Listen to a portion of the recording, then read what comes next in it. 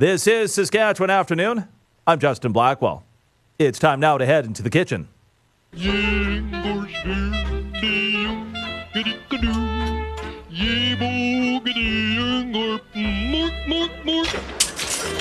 All right, Jack. Well, we need some comfort food with all this snow a month into spring. Yeah, this is ridiculous. But you know what? It's going to get better this weekend. We're supposed to get to about 6 and then sunshine, but you never know, right? But you know what month it is?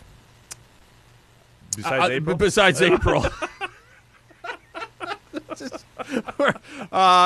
We're so wanting summer, we don't even remember what month it is. It's actually, April has a grilled cheese day, National Grilled Cheese Day in it. But we're just calling it Grilled Cheese Month. Why wouldn't you?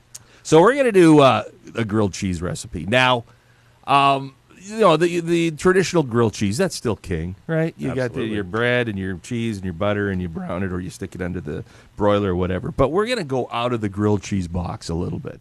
Now, we've done special waffles before. We've done the Thanksgiving leftovers waffle. We've done a taco waffle. We've done all kinds of different waffles. We're going to do a grilled cheese waffle.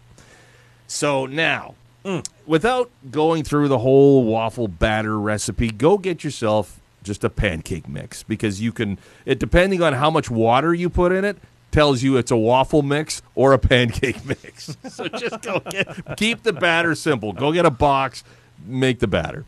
Now, what you're going to now need is a whole bunch of shredded cheese, whether it's jack cheese, whether it's cheddar, mozzarella, whatever you want. Load her in there, a good couple of handfuls of cheese, get it all in there, and then grease up your waffle iron.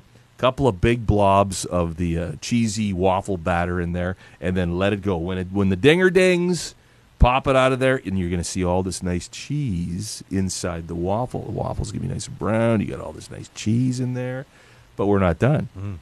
You want to get a couple of those.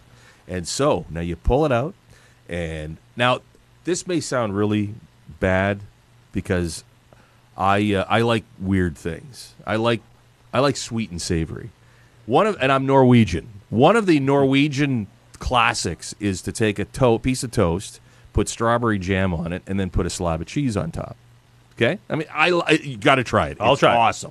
So what I like to do is take these two cheesy waffles, put a little bit of strawberry jam, and then put another slob of cheese on there, and then put the other waffle on top, and then put more cheese on it, and then slam it into the oven and let that all bubble around and get all nice and bubbly cheesy.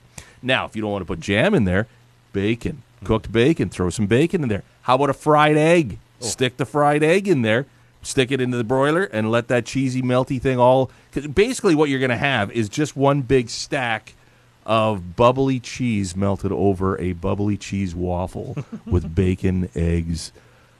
And so that's why when we're talking about grilled cheese month, you don't have to go with the traditional one all the time. Have some fun with it. The grilled cheese waffle. Got to try it. Shaq, sounds delicious. Thanks so much for this, and we'll chat again next week. You bet.